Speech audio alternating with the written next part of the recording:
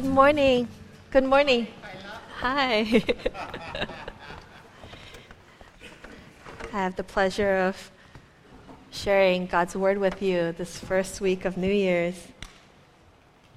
Yesterday, I started, it was kind of like the first weekend after all of the holidays and to really get myself settled into the new year. And I have a habit of like putting Christmas decorations away, and then, I start cleaning. I told myself I will clean up only like the living room, and then I will use the rest of the day to really, focus on maybe what God might want me to do. And I tend to feel more closer to Him when I'm out in nature. So I told myself I'll go out to the beach and maybe like sit down and see the waves and really enjoy God's creation and maybe meditate on His Word a little bit. And I got the meditation in and the prayer in, but the living room cleanup ended up turning into like a garage cleanup, and then a kitchen cleanup, and then my room cleanup, and then like I scrubbed in between the tiles, and it just turned into like a full-on like spring cleaning spree. And everybody, feels like more settled when they're, home after the holidays and when you get back into the rhythm of things. And that's what I wanted to kind of share with you, not about like my technique and how to clean the grouts, but what home should be like. And while I was meditating on God's Word, God has been really speaking into my heart about His kingdom.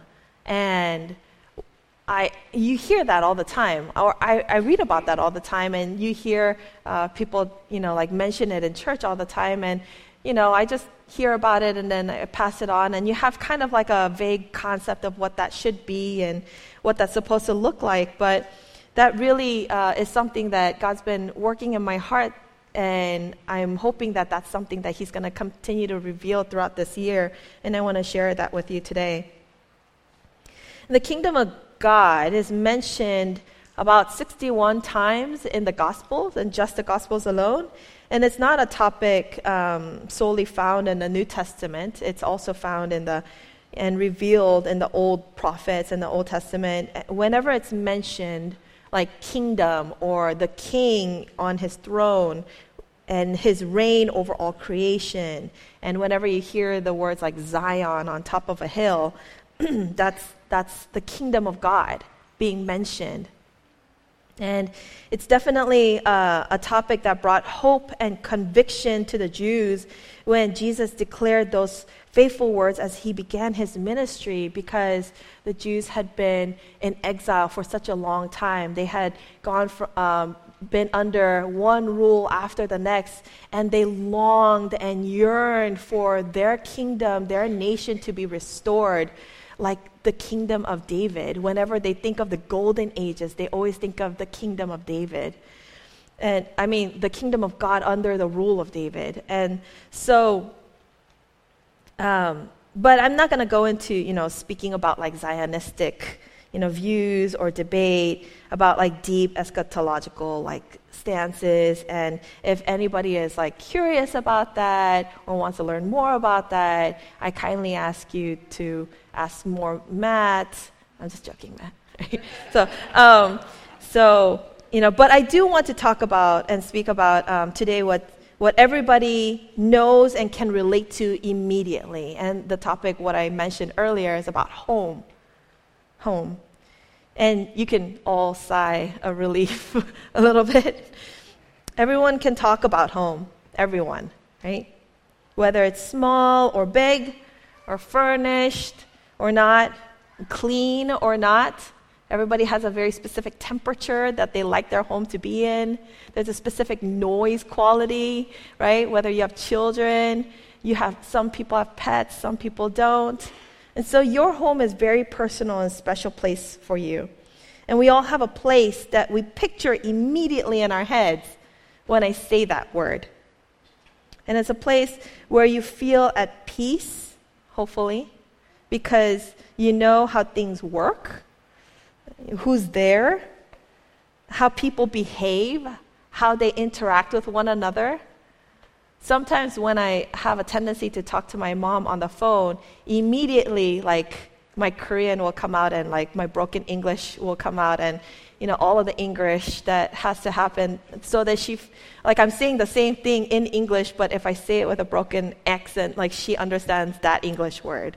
It's like there's a specific language, there's a specific behavior that you tend to like manifest from you when you're with people from your home. And it may not be Hawaii. It may be back in the mainland. It may be somewhere else. And the last couple of years have been a good year for Hawaii specifically, right? When you see people representing Hawaii, their home. Well, there was, the last year, there was Bruno Mars who was on his tour, and he felt compelled to give back to his home community. I think there was like a short snippet while I was like looking at the news, like he showed one of his interviewers where he had lived and which school he had been to and where he grew up. And there's also the latest movie, like Aquaman, where Jason Momoa, like I think he was like born in Honolulu, and he's so dedicated to his like Hawaiian roots that he did the haka during his like Hawaiian premiere. And so he feels that connected to his home. This is his home, right? He didn't cry in Hollywood, he cried here.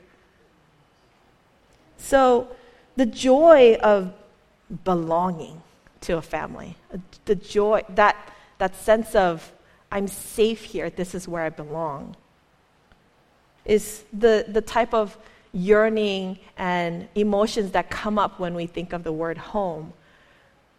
But do we have that same sense of strong urgency or strong yearning, that same clarity of vision and picture of what it's supposed to look like when I say the words kingdom of God?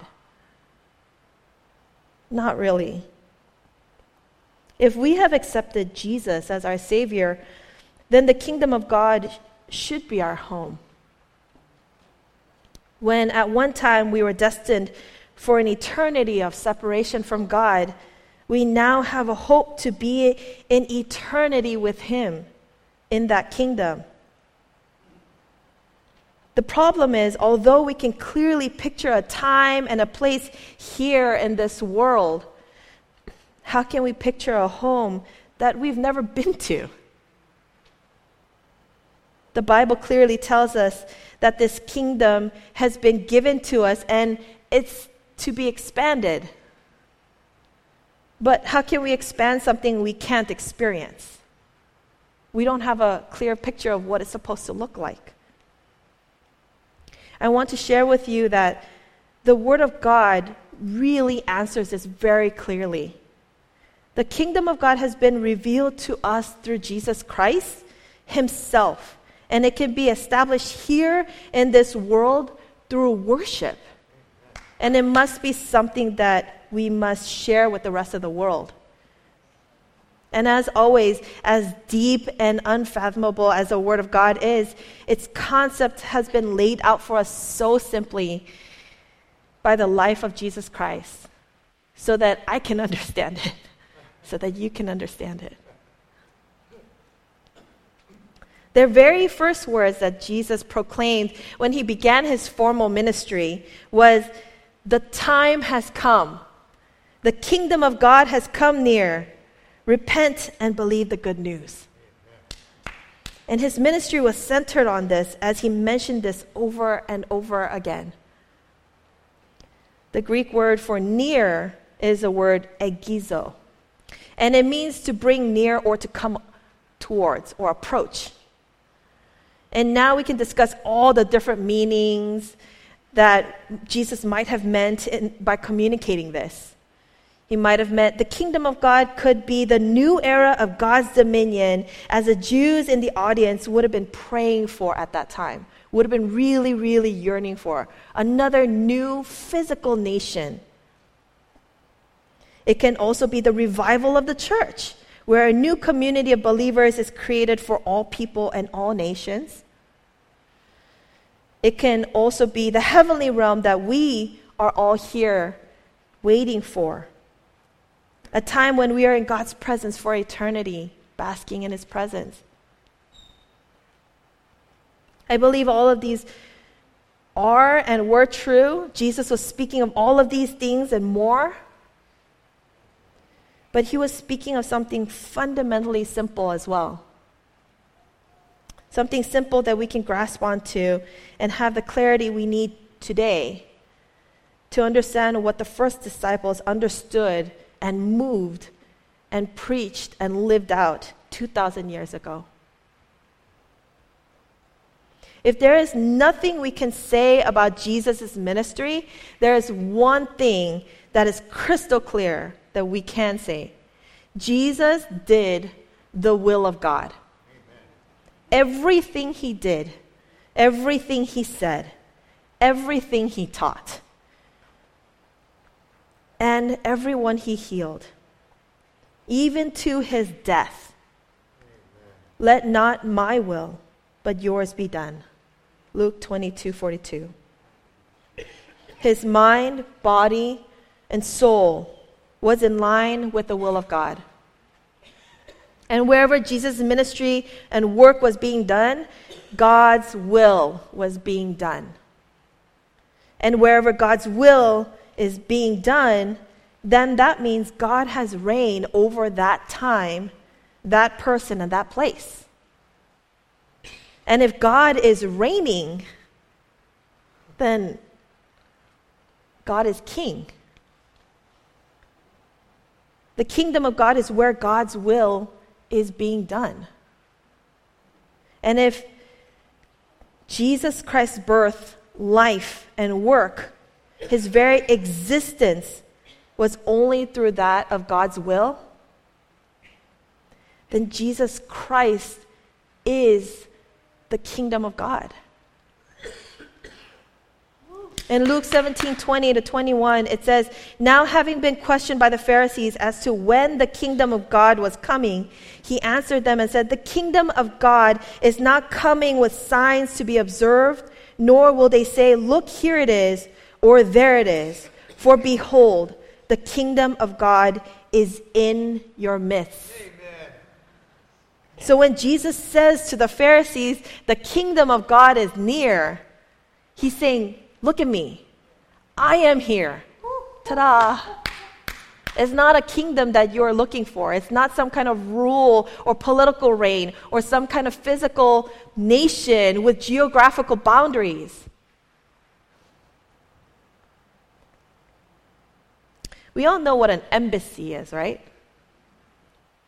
One of my favorite embassies, I don't know if anybody had a favorite embassy, but one of the most memorable embassy that I know of is there was one in San Francisco that I used to walk next to every single time when I had to go to work. And I remember it because most embassies usually have like a very fortified look, or like a building that has a little bit of grandeur, right? Where it's a little like representative of that nation. It usually has their nation's flag, and it feels like very formal. But this embassy was very small. It was very cozy. And if you know any of the buildings in San Francisco, they're very tight, like literally right next to each other, and you can hear somebody else sneezing in the next building. And this one embassy didn't look any different from the buildings to its left or to its right. The only way you knew that it was an embassy is because it had two flags in the front. It had the United States flag, and it had the Spanish flag from Spain. And so it was a Spanish embassy. And it was really cute. And also, it was not in the best neighborhood. It was like, it's in one of those like kind of tenderloin areas where you have to keep your purse a little bit closer to you and walk a little bit faster at night. But all of that being said, that embassy still follows the rules of all embassies. And the unique thing about it is that once you step inside that embassy, inside the building, you are under the rule of that sovereign state, right?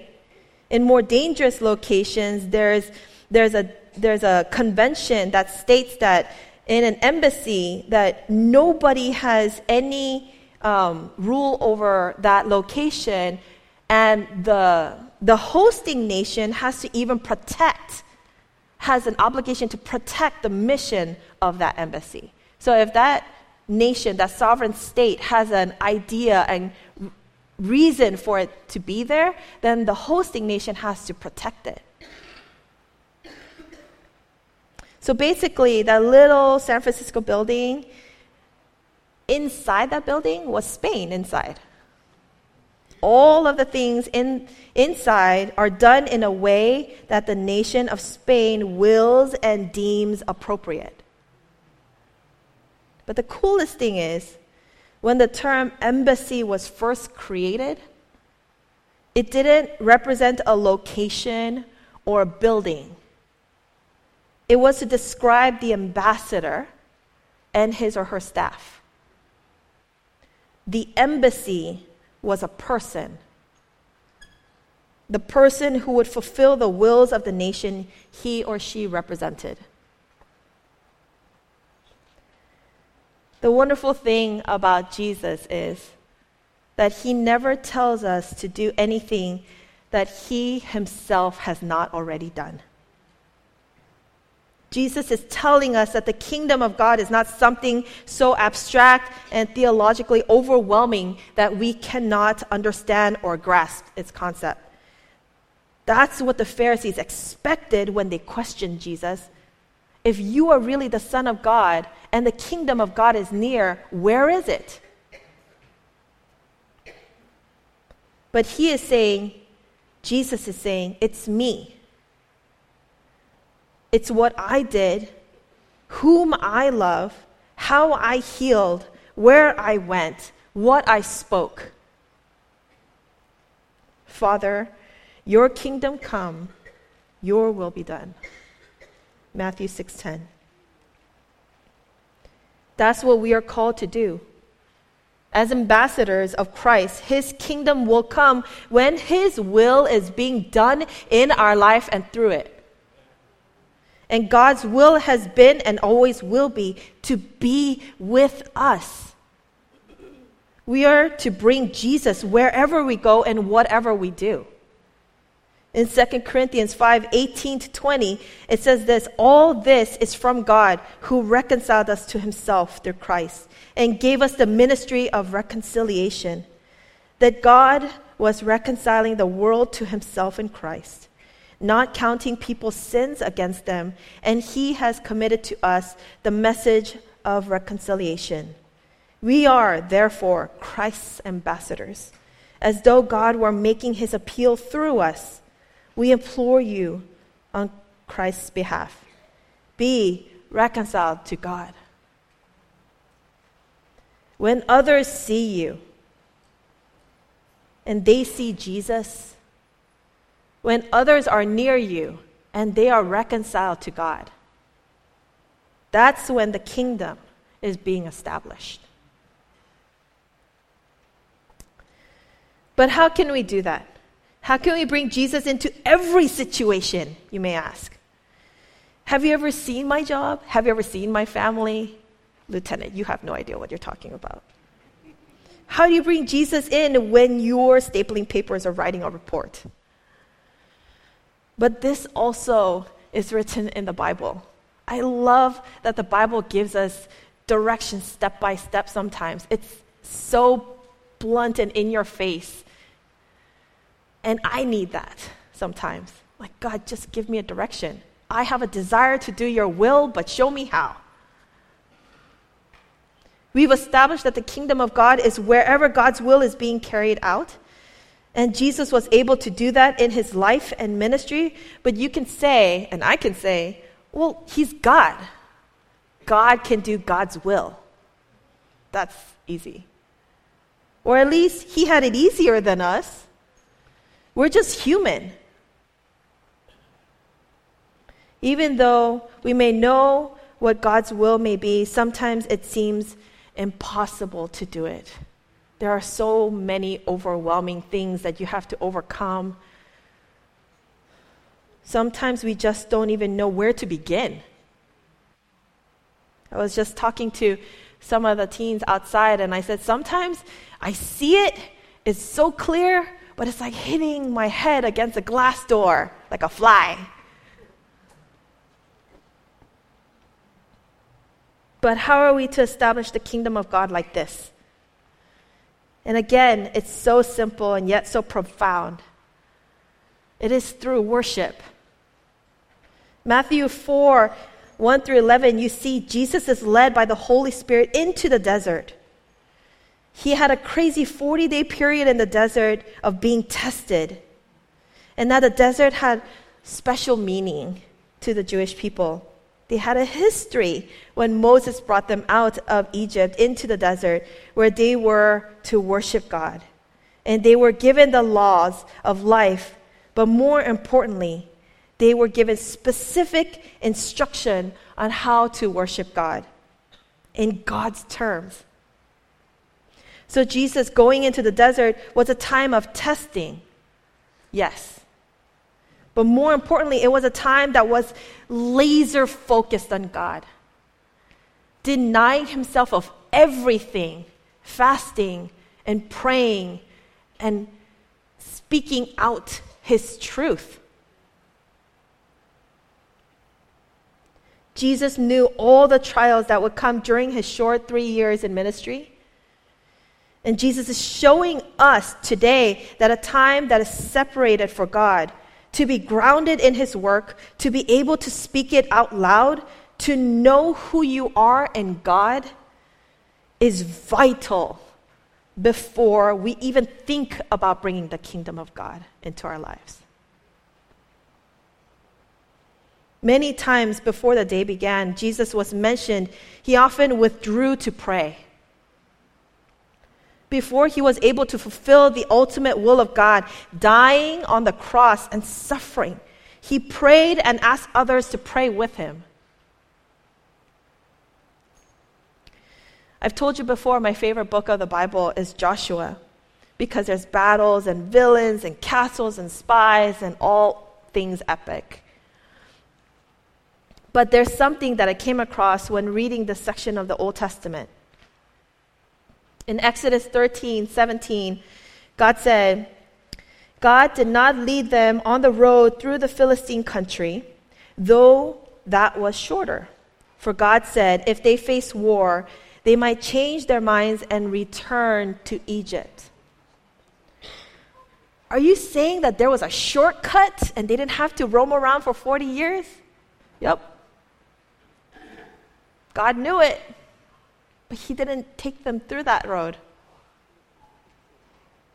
Now, I just mentioned to you that later in the book of Joshua, there's a lot of battles. And the Israelites were armed and ready to fight. They had this awesome general, Joshua, who was super skilled, and they laid waste almost every city that they came across. So, what happened between the book of Exodus when God said they're not ready to the book of Joshua when they laid waste every city? What changed these people? What prepared them to fight and establish their kingdom of God? Was it like a time where the Spartans go out and hunt and then they were trained and they came back all military? Hooah. The 40 years in the desert, that's what happened. They ate nothing but manna every morning. Every once in a while, they had quail. For 40 years, God personally trained them and guided the people, not how to do push-ups, but how to worship him. He gave them specific measurements, and a laundry list of requirements to make the tabernacle. He gave them even a longer list on how to live a life that is separated and pure so that they may come before the tabernacle of God and in his presence. What was all of this but teaching them how to worship? The Israelites had been in Egypt for so long, they made a mistake when they first tried to worship God. They did it in their own terms and in their own ideas and their own concepts. What did they learn in Egypt? Oh, you have a God? Let's make an idol. So what did they do? They made a golden calf. if they had entered Canaan, the promised land, with that kind of mentality, they would probably never have been able to establish the kingdom of God the way He wanted it to. The Israelites had learned through their time in the desert to live, breathe, eat, and drink in the very presence of God. In Exodus 13:22, it says, He did not take away the pillar of cloud by day, nor the pillar of fire by night from before the people. For 40 years, God's presence, physical presence, was before them. They learned what Jesus will proclaim in the New Testament, that worship was wherever God was dwelling with them, God with us. You can tell that once the Israelites learned the power of worship, the power of having God dwell with the people, that was the key that was necessary to establish the kingdom of God. You can see this when they took on the very first city of Canaan, Jericho. And how did they conquer it? They worshiped God. They brought their flutes, they brought their harps, they cried out, and they proclaimed the name of God. And the walls came tumbling down. We are very similar to the Israelites. We have all the right intentions to establish God's kingdom. But we sometimes do it with our own ideas and how it should be done. I know I make that mistake sometimes. I'm so eager to do what God wants me to do, sometimes I forget to ask what He wants me to do. We create our own golden calves. Jesus shows us time and again that the kingdom can be established through worship. He was able to do God's will because Jesus was always in communion with God. The Israelites were called out of Egypt and changed their whole strategy of taking the land of Canaan because they learned that worship was when God was with them, dwelling with them, and submitting every decision to that sovereign presence. To have clarity on how to bring the kingdom of God here in our lives, in our families, in our workplace, we must worship. We must set a time apart where we are in His presence. God's throne, His kingdom is established through the worship of His children. Isaiah 43:21 says, "The people whom I formed for myself will declare my praise." Then the question to ask is not what is the kingdom of God and how to do that, but is God's presence dwelling in my life and in your life? Is He present in our workplace, in our classroom, in our families? And do we pray about it? Do you praise Him for all of the things that He has done, for the small things He's given to you today? Do we cry out to God when we don't feel Him near us? Has God given you a passage that reminds you of your coworker, of your sister, of your brother, of your cousins? Have you tried saying it out loud when you're on your break or when you're interacting with them? Do you even utter the name of Jesus once in a day? People may think you are crazy, but you never know what walls will come tumbling down. Just as the Israelites were able to establish the kingdom of God as long as they were able to worship before His presence in the tabernacle, we too have a place of worship where the Spirit of God dwells. We have the most portable, most convenient place of worship of all.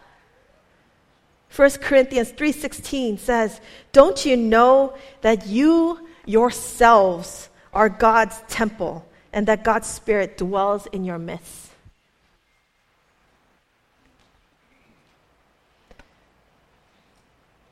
Many people ask me, "Lieutenant, why did you become a Salvation Army officer?" And I had to think about that very seriously. I have to think about that every single time I answer that. And yes, it's clear that God has called me to this formal ministry, but everyone who accepts Jesus is called by God. And if I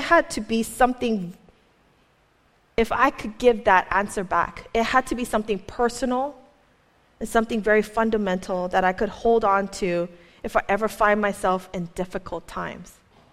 Because I wasn't going to be in denial and think that this is going to be a bed of roses. And this is what I came to conclusion. The idea of home is very important to me. I've never really had a home that I could feel safe or secure in. And the only place, without a shadow of a doubt, when I ask myself, where do you belong? Kailah, where do you belong? Is the church. Wherever there are people worshiping God, wherever His presence is being felt, that's where I know I belong. That is where my home is. This is His kingdom. It's easy for us to get confused by the physical things that we see and the buildings that we live in the towns and the cities that we move to. Soldiers in the battlefield can never confuse the MWR as their true homes. My cousin who's in the Army taught me what that was, the MWR. It stands for morale, welfare, and recreation. It's kind of like a building or a tent, that's what he says, is made usually near the battlefield, and it's set up with video games and food and fellowship that reminds you of things back home. An environment that reflects where they came from, home away from home. Brothers and sisters, our home, the final kingdom of God, is not yet. We'll be there soon. But the place where we will forever be with Jesus, praising and worshiping to our heart's content, is not yet. But for now, we must establish the kingdom here on our battleground. Like an MWR is for us. We have a loving Lord in Jesus who is able to do all of God's will and conquer death, and who is willing to show us exactly how to do it.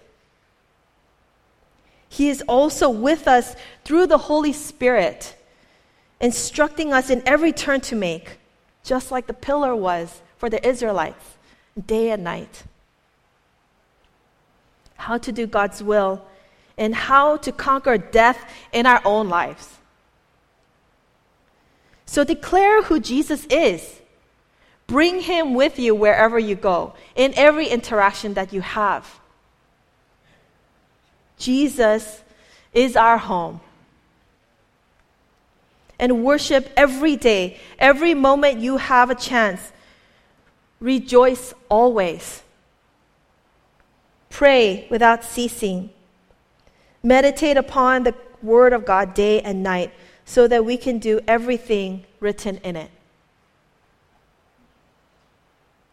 Do it when you are alone, one-on-one with God. And do it corporately with a community of believers. And if you don't, pray even for that, and God will send you people. When two or more are gathered in his name, there God will be also. And if God is with us, who can be against us? As Matt and the band comes up to play the music, I want to ask you all here, do you know where your home is? If we go to a restaurant where they cook a specific kind of food, we leave that place only 30 minutes later, maybe an hour later, smelling of the scent of that food. And if we stay over at somebody else's house, if you stay there long enough, you start talking like them. You start behaving like them. If you see two couples and they get married, they start looking like each other. When people see us, do we give off the scent of Jesus? Are we with him long enough for people to see and recognize in our behavior, in our way of thinking, in our way of acting, in our way of talking? Are we speaking kingdom?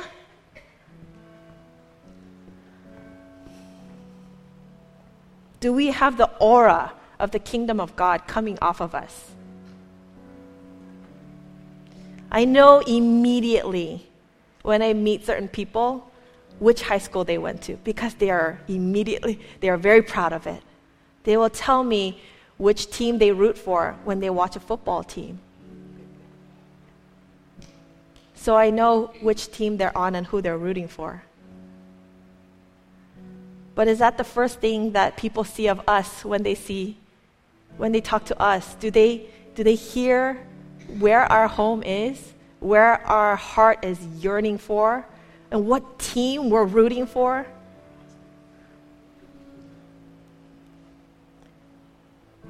We have a place where we belong. We're not orphans and we're not lost. A place that is safe, a place where we are loved, one of the families. And is that home, that place where I belong, is that place Jesus? Is that where he is? Is that a place where worship happens?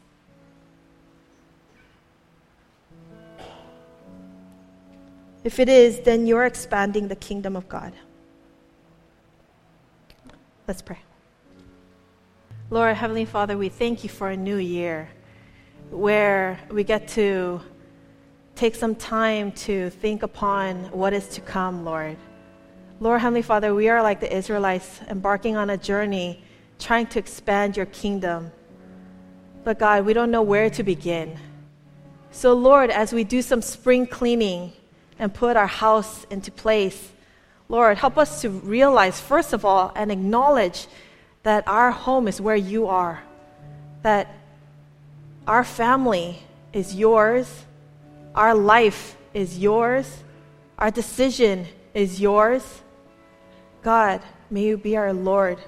Teach us what it means to submit to your calling, to be obedient children, Lord, so that we may see what you can do through us. We can see your kingdom being expanded through us. Lord, first of all, teach us how to worship in the way you want us to, Lord. Help us not to have all the right intentions, but all the wrong direction. Lord, Heavenly Father, help us not to raise our own golden calves, thinking we're doing something for you, when you don't need us, Lord. You just want us. Lord, help us to rest in you, always acknowledging your presence, God. Help us to slow down, and so that we may hear your voice, Lord. Lord, at times it may be a little different way of speaking, different way of living our life. But God, you said we are like aliens in this land until finally we come home and we are in your presence and we get to see you face to face. But until then, may you pour out your Spirit upon us, Lord, so that we may share with this world what it means to be a citizen of the kingdom of God. In Jesus' name we pray. Amen.